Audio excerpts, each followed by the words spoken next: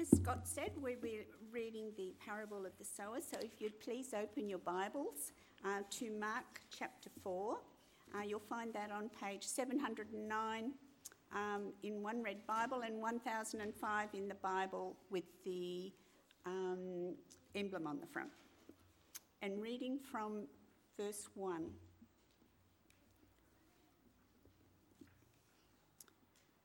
Again, Jesus began to teach by the lake.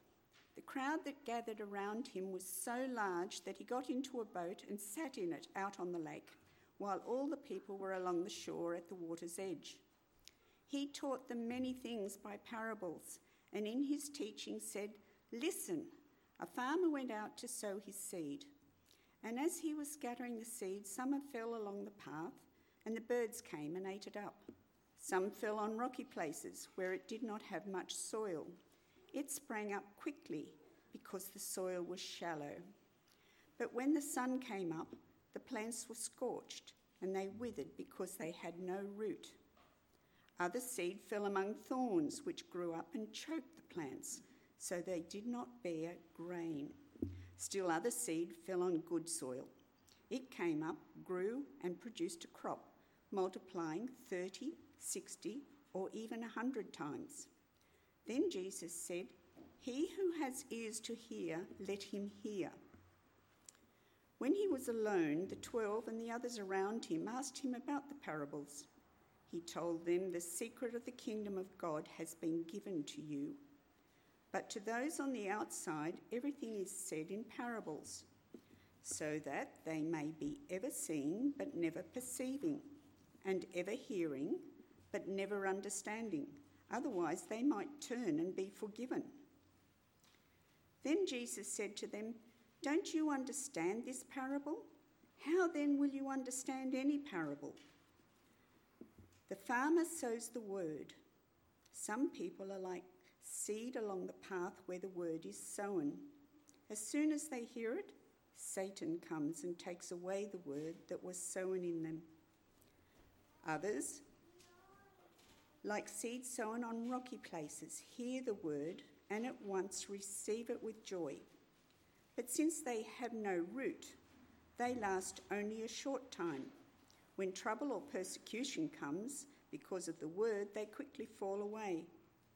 Still others, like seed sown among thorns, hear the word, but the worries of this life and the deceitfulness of wealth and the desires for other things come in and choke the word, making it unfruitful.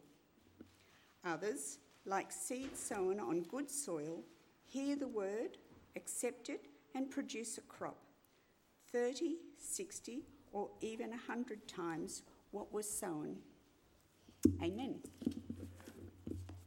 Let us come before our Lord in a word of prayer and work through this wonderful parable. Let's pray. Our Lord God, we give you thanks for this day.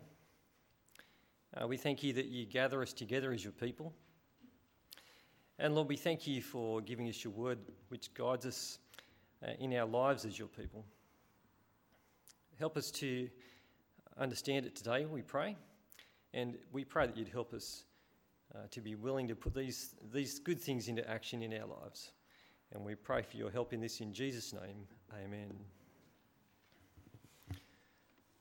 Well, did you notice there's actually a bit of a tone of revolution in the passage that we had read earlier today for us? You might not have picked too much of that up, but there were a group of crowds.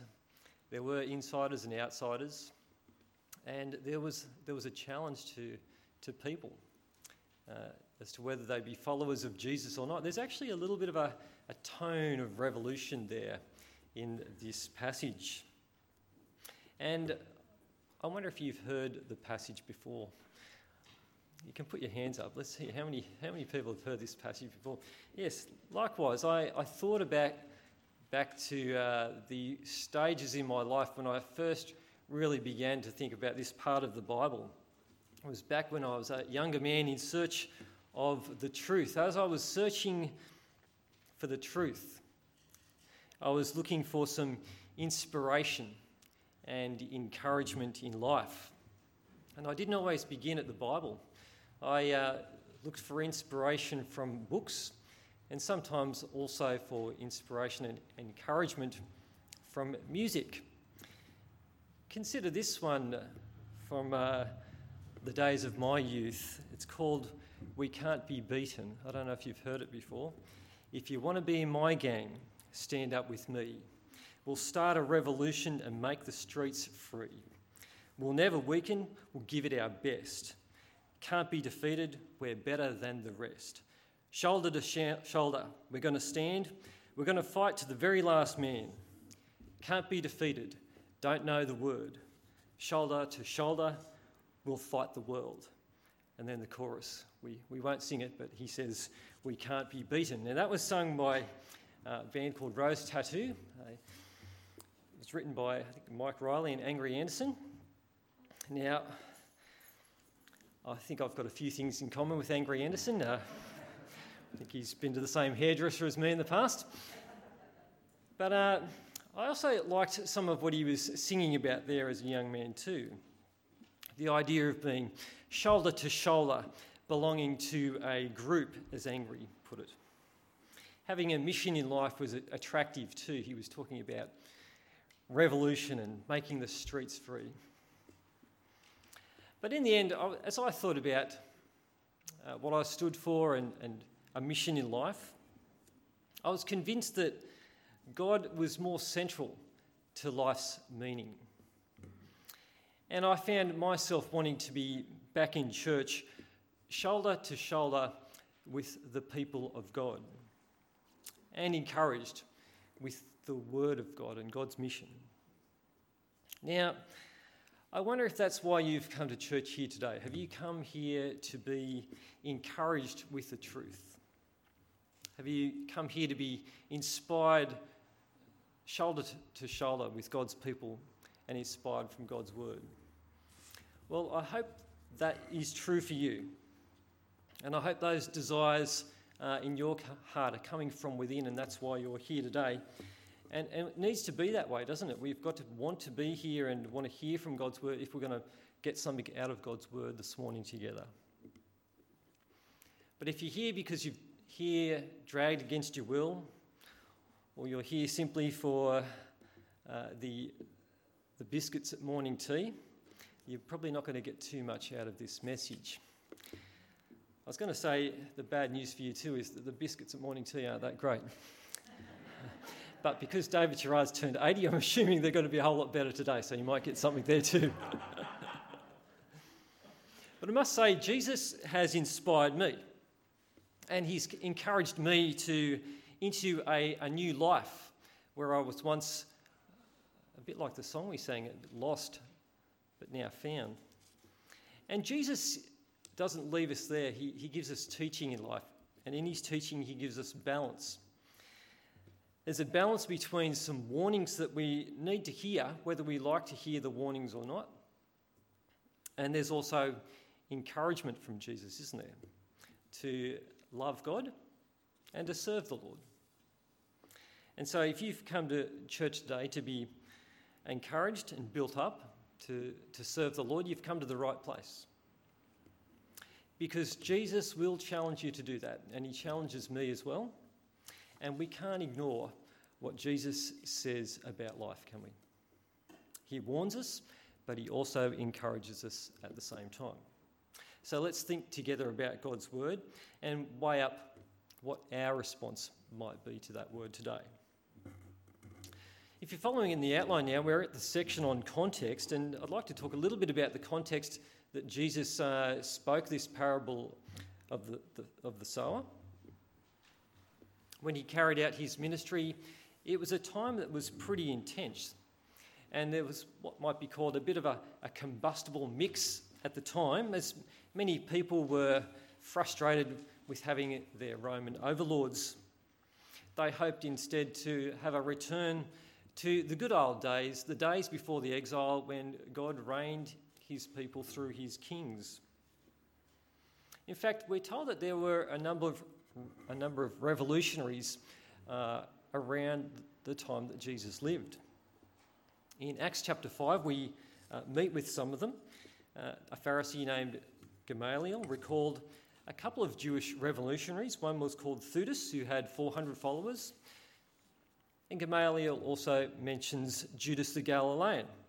Apparently both these revolutionaries were killed and their followers were dispersed. We meet with another revolutionary also in the Gospels, don't we? In Mark 15, we are acquainted with Barabbas, who was imprisoned with other revolutionaries who committed murder in an uprising.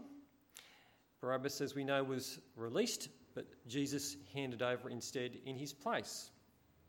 So we see that the ministry of Jesus comes at a time when there is some degree of tension, political tension. Leadership in Israel was sensitive to anyone who would be received as the Lord's Messiah, Christ the King.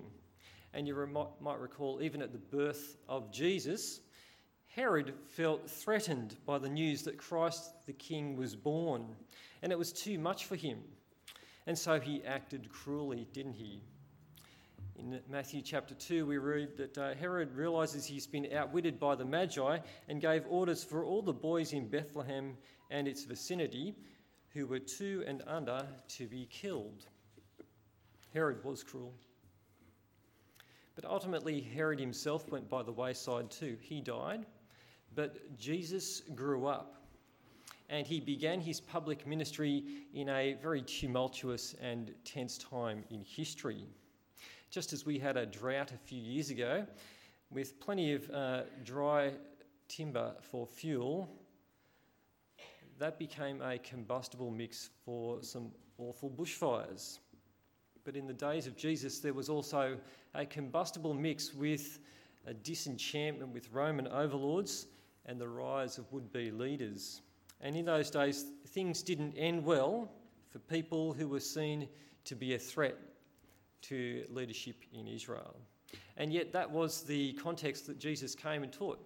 That was the context in which Jesus entered the world and shared his good news about the kingdom of God, the reign of God, with many crowds, as he shared that news that God's reign was right on their doorstep in his ministry. And the crowds came. We're at point 1 in our outline now. I'll pick it up in chapter 4, verse 1. Again, Jesus began to teach by the lake. The crowd that gathered round him was so large that he got into a boat and sat in it out on the lake, while all the people were along the shore at the water's edge. We're given the impression that the crowd is so large that Jesus, it's not simple for him just to speak there in amongst them. He's kind of moved out onto the lake, and he's got a type of amphitheatre as people are on the banks there listening to him, and they could probably hear him better that way too. But there were no rock and roll bands back then. There was no free food to get the punters in, as they say. Jesus was there, very popular with the crowds at this time. And what Mark emphasises about Jesus at this point is that Jesus is a profound teacher. In point 2, we pick it up in verse 2. Jesus the teacher. He taught them many things by parables, and in his teaching said, "Listen, a farmer went out to sow his seed."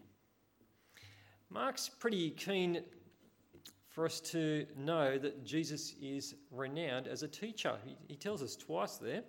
He taught them, and in his teaching said. What we get the impression of here is that Jesus doesn't simply come and have a silent ministry. He just doesn't come around and heal some people and do some good things and feed people and things like that. His ministry has a message, and he challenged people, all people everywhere, to come to terms with the kingdom of God, to come to terms with their need to turn back to God and put their trust in him, the Son of God. And here, as he engages this large crowd, he shares with them a special word, a parable, which is a word of truth that's a bit shrouded, but it's clear. It becomes clear for those who value it. And here we're encountered with what's been called the parable of the sower, but the sower really only gets one verse, and it seems to be more about the soils. You can make your own judgment about that. As we read this parable, we see it's mainly about the types of soils. Seed lands on the path where it disappears almost instantly. Then seed falls in rocky places. It's not very deep there and it doesn't have much of a root, and so this seed doesn't do too well there, does it? The sun scorches it and the plant withers. The seed lands in amongst weeds, which are thorns, it seems, and they sadly choke the seed. Yet finally, some seed lands in good soil, doesn't it, and produces a crop, a solid crop. Now, before we move on to the explanation of this parable, let's ponder just for a moment why it is that Jesus is engaging the people with this kind of imagery. Is it just because, at that time of life they hadn't had the Industrial Revolution and, sunshine harvesters and stump jump ploughs and that kind of technology, and, they're just thinking about agrarian society? Well, there is something to be said, for Jesus did pick up on the things of his world and engage the culture with simple things. But is there more to it than that as well? Well, based on the fact that I'm asking the question, you can probably think, I think there probably is. What exactly is Jesus speaking about in this parable? How does this parable relate to the kingdom of God that's at hand and that people need to repent and encounter and enter? Well, as Jesus spoke to the people, he drew on what the Bible taught. He was very familiar with it, and he fulfilled it also. I wonder what Old Testament imagery he's drawing on as he speaks about a sower sowing seed. Is he reflecting on Isaiah chapter 6:13, which states, "But as the terebinth and oak leave stumps when they are cut down, so the holy seed will be in the stump in the land." So the holy seed will be in the stump in the land. That Old Testament reference reminds us to a time when, despite the fact that there was God's judgment on the people for their rebellion, apostasy and idolatry, as a tree is hacked back, Israel was pruned back, nonetheless there remained hope for God's people also, hope for a remnant.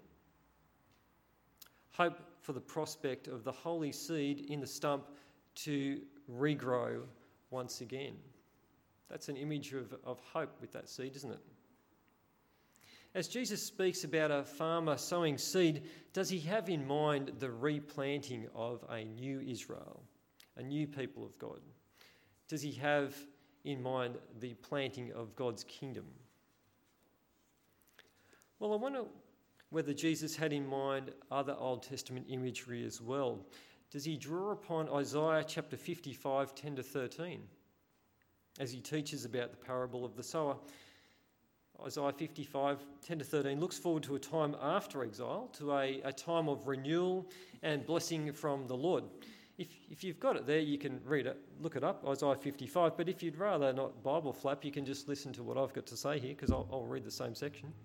"As the rain and the snow come down from heaven and do not return to it without watering the earth and making it bud and flourish, so that it yields seed for the sower and bread for the eater, so my word that goes out from my mouth, it will not return to me empty, but will accomplish what I desire and achieve the purpose for which I sent it. You'll go out in joy and be led forth in peace. The mountains and hills will burst into song before you, and all the trees of the field will clap their hands. Instead of the thorn bush will grow the juniper. Instead of briars, the myrtle will grow. This will be for the Lord's renown, for an everlasting sign that will endure forever." That message from Isaiah reminded the people that in the same way that God sent the rain, it led to abundance in the earth, making the bud flourish so that it yields seed for the sower and bread for the eater. And in the same way, God's word would go out and accomplish what God desired. And it's interesting, isn't it, in the explanation, what is the seed? Well, it's the word, isn't it? and it would achieve God's purposes. Ultimately, leading to restoration, a world from exile, a world of chaos restored with joy in the presence of God. And that was happening, wasn't it? If you think about the ministry of Jesus, he was giving a taste of restoration on so many fronts. The ministry and the miracles, people being made new, people being restored and forgiven, given a taste of the kingdom of God that Jesus establishes in his ministry and in his life as he comes as God's king, the suffering servant. As the seed of God's word goes out, what kind of soil would people see themselves being at the time of Jesus? And what kind of soil are we going to be ourselves? Have you thought about what kind of soil you are going to be like? Well, people tended to fit into two main camps when it came to tuning into these parables from Jesus. And he alludes to two groups. Did you see that in verse 10 to 12? There are insiders and there are outsiders, depending on how they value God's word. Before moving to an explanation of this parable, Jesus points out that he has two groups in mind as he speaks. This news comes out when Jesus is in a more private setting, alone with the 12 and other disciples. I'll pick it up in verse 10 if you're following along in your Bibles there at verse 10. When he was alone, the 12 and others around him asked him about the parables. He told them, "The secret of the kingdom of God has been given to you, but to those on the outside, everything is said in parables so that they may be ever seeing but never perceiving, ever hearing but never understanding. Otherwise they might turn and be forgiven." What are we to make of this explanation from Jesus? The secret of the kingdom of God's been given. It seems it's something that's from God, given to the 12 and other insiders. These insiders are the people who are a bit closer to Jesus, who value his teaching, and they start to come to understand it and feel the weight of it. And they're the ones who would recognise over time more of who Jesus was as the king in God's kingdom. And they're the ones who ultimately enjoy the blessings of entering life with God and being in his kingdom. They're the ones who enjoy restoration with God, reconciliation and forgiveness of their sins. But for those on the outside, things are said in parables, according to Jesus, because there are those who heard Jesus, who were aware of him, who listened to him, but they were his enemies. Those who attributed his teaching and miracles to the work of Satan. Those who rejected his call of repentance and faith. And then there were those who sought to kill him. They seemed to be the outsiders. They were looking to catch Jesus out in his words, ready to inform Herod or Rome in a tumultuous time that Jesus was becoming a threat to their reign. And we see more of that happen later in the story, don't we? Now, when Jesus quotes from the book of Isaiah, he's recalling a time when God's people in the past had hard hearts too, where they didn't want to listen to the prophets. They were reluctant. Isaiah would speak to them, but they were reluctant to hear God's word. Well, Jesus seems to be making the point that because the outsiders have hard hearts towards him, they're already against him, they'd hear him in parables. And so they'll only have so many words that they can take back to Herod or the Romans that can be used against him. But there also seemed to be a way to become closer to Jesus, to become one of the insiders. For those who valued what Jesus taught, they came to be amongst his other disciples, his followers, as they valued his message. And these people would come to a greater knowledge of God as they came to think about the parables and understand the parables. And that happens today too, doesn't it? Some people are sceptical about Jesus and what he taught about life and forgiveness. And in their hardness and scepticism, they remain outsiders. Sadly, they remain under God's condemnation without a saviour, without forgiveness. And yet others come to understand that Jesus speaks the truth. The truth rings true. And they understand their need for forgiveness as well, that Jesus has come to be the saviour of the world, the one who comes to lay down his life as a ransom for many. And so let us come now and think a little more deeply about this parable that Jesus offers us and his explanation. In verse 13, Jesus said to them, "Don't you understand this parable? How then will you understand any parable?" Perhaps he's saying this parable is foundational to his teaching. And he begins with the seed that's sown upon the path. In verse 14, the farmer sows the word.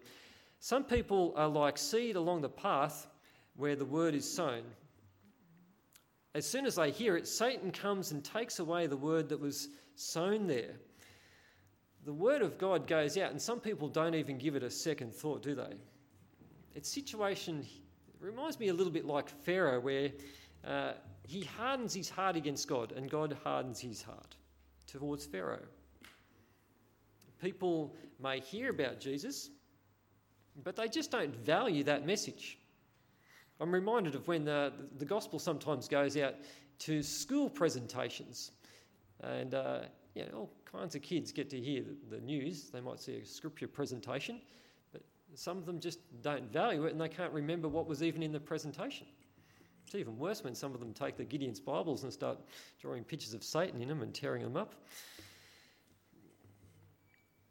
Jesus attributes some of this reaction to the work of Satan in their lives, and it reflects his understanding of the spiritual struggle that's presently in people as they respond to God. He's saying there's a bigger spiritual thing going on here as well. But other seed is sown in rocky places. We see that in verse 16. Others, like seed sown on rocky places, hear the word at once, receive it with joy, but since they have no root, they last only a short time. When trouble or persecution comes because of the word, they quickly fall away. Here people seem to grapple a little longer with the word, don't they? They receive it with joy. It's all pretty special to begin with. But here today, gone tomorrow. Here today and gone tomorrow for the word for them. And I'm reminded of certain evangelistic events that I've been to in the past, where you get quite a big group can be there to hear an evangelistic speaker. And I remember going downtown to hear one in 1985. We all turned up with our surfy clothes back in the day, rip curl tracksuit pants, Billabong shirts, some muscle shirts as well back in the day. And quite a few cool people went forward that night to get their little red Gospel of John book and to meet some counsellor to pray the prayer. And even as so many went forward to commit their lives, it seemed that only so many continued. Some of them received it with joy, but they just didn't stick with the Lord. They might have found that Christianity was unpopular at home. And for some of them, it wasn't very cool to be a Christian for whatever reason. They sort of received it with joy, but they didn't stand the test of time. Now, at one level, this shouldn't really surprise us either, should it? Because Jesus tells us about this kind of thing so many years before in the passage today. But the challenge for us is to whether we're going to be like that. And Jesus says if we've got ears to hear, we should be heeding this kind of warning. This brings us to verse 18 and the thorns. Still others, like seed sown among thorns, hear the word. But the worries of this life, the deceitfulness of wealth, and the desires for other things come in and choke the word, making it unfruitful. Here's where we're encountered with the worries, the hand-wringing, and the cares of this age. They choke the seed. Perhaps people can worry that God's way is going to be just not the best way to live. There's a saying called FOMO. Have you heard that? crazy saying these days? FOMO is fear of missing out. People are worried that they're going to miss out on the things of the world if they walk with the Lord. But that runs counter to the idea of remembering that God's way is the best way to live. He's given us life and an abundant life in Christ as well. It's a rich life. The worries seem to stifle some people, and they tend not to bear fruit. What about wealth? Did you notice how wealth was described? I just found this intriguing. It's described in the NIV as being deceitful, but I had a look closer at the original, and it could also be described as seductive. That's an interesting way to put it. Wealth is seductive. It appears to promise much, doesn't it, wealth? Especially when you can compare it to poverty. Poverty looks a whole lot less attractive to me. I like it so much better when I've got enough money in my bank account to buy some protein and I don't have to think too much about it. I like steak at my place. But you can't have everything. Wealth appears to promise much and poverty doesn't look very attractive. But Jesus describes wealth as deceitful or seductive. Because we could lose our way, couldn't we, by serving wealth? And that would be an example. To serve wealth in life would be an example of exchanging the truth about God for a lie, worshipping and serving created things rather than our Creator, which is what we're called to do. In the Lord's Prayer, Jesus gives us some priorities for thinking about life, doesn't he? He talks about making God's name holy, calling on God's kingdom to come. And it's only later in the list we get this priority to ask about our just request for needs, bread. Those things come further down the list. God needs to be first in our lives. And serving wealth displaces serving the Lord. And if that's the case, then we do have a problem with idolatry that we need to grapple with. And so Jesus warns us today, doesn't he, that wealth can be seductive, and our call instead is to worship the Lord. That's our challenge. Then there's the desires for other things. I suppose so many things could take the place of serving the Lord, and this is really going to be a question about what is it that we live for. Is it fishing? Some people don't have a lot of money and they just live for fishing. Is it football? Fun? Fantasy novels? This is not to deny that we can enjoy the things that God gives us in life. Just because we've got desire for other things, that doesn't mean that they're bad. It just means that they need to come down the list and not take God's place. But we don't have to be life deniers either. We're not ascetics who forbid people to marry or abstain from certain foods. We're not amongst those kooky people who go out and whip themselves as though that's somehow the touchstone of godliness. And nor do I go around wearing a hair shirt to irritate my skin as if to glory in comfortableness as a mark of spirituality. We're not life deniers. I had an itchy jumper back when I was a kid that a family friend made, and I had to wear a turtleneck skivvy to stop it from itching me. There was no spirituality in just being uncomfortable. We don't have to deny life, but nor do we need to let things displace the Lord. The worries of life, the deceitfulness of wealth, and the desires for other things are compared to thorns that choke the seed and make it unfruitful. But Jesus encourages us, doesn't he? He encourages us to be more thoughtful about these threats to our walk with the Lord and to avoid being that soil where these thorns grow up. Reminds us of outside of the Garden of Eden where there's thorns and thistles. And finally, there's the good soil. Verse 20, others like seed sown on good soil hear the word, accept it, and produce a crop, some 30, some 60, some 100 times what was sown. And this is the soil that we're aimed to encourage for, we're encouraged to aim for. Let's get this right. This is the inspiration This is where we're at the end of the sermon, and you've got to go out into the week and think, this is the target. This is what I've got to hit this week. This is the crescendo. We've got to shoot to be the good soil. Which one are you going to be? Are you going to be a 30? Are you going to be a 60? Or 100 times what's sown? Any farmer with 100-fold increase is going to be pretty happy. I'm seeing Ian, the nut farmer, smiling there. Would you like a 100-fold increase, Ian? Well, this is going to be a spiritual one. Having been saved from sin, having been given God's grace to us in Christ, our challenge now is to enjoy this life that we are God's new creations, to bear fruit for the Lord. Are we conscious that we've got a different life to live from the world since we're the people of God? Are we conscious that there are good works to do for the glory of the Lord? God's given us each one different gifts and abilities. And the challenge for us is to be thoughtful, isn't it? To think about how can we use our own gifts and abilities in the place and station in life that God has put us to serve him. And it doesn't matter what anybody else here thinks. Do you know that? It matters what God thinks. He's the one we're seeking to serve. He knows if we're seeking to bear fruit for him. That's the key. So this week, let's weigh up how we're going to serve the Lord with our own different gifts and abilities, and think about how we can maybe be a bit more deliberate or conscious in life in making some plans to serve the Lord in all the departments of our life. Well, there are many different missions in life, aren't there?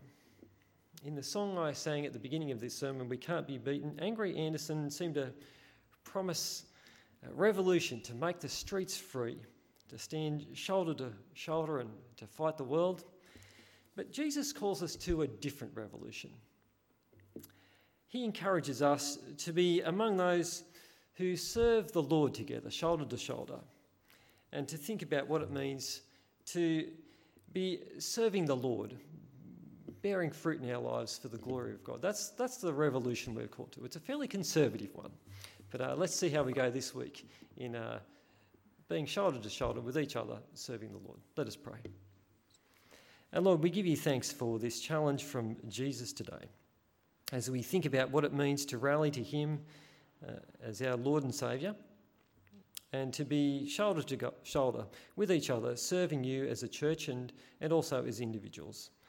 Lord, we pray that you'd help us to be mindful of how we can use our various gifts and abilities, both to reach out with the good news to others who don't know you yet, but also to think about how it is we can live lives which bring honour to you as we seek to put to death sin and seek to grow to be a bit more godly. And we pray for your help in that process, and we pray that you'd help us to encourage each other to live godly lives which bring honour to you. We pray for these things in Jesus' name. Amen.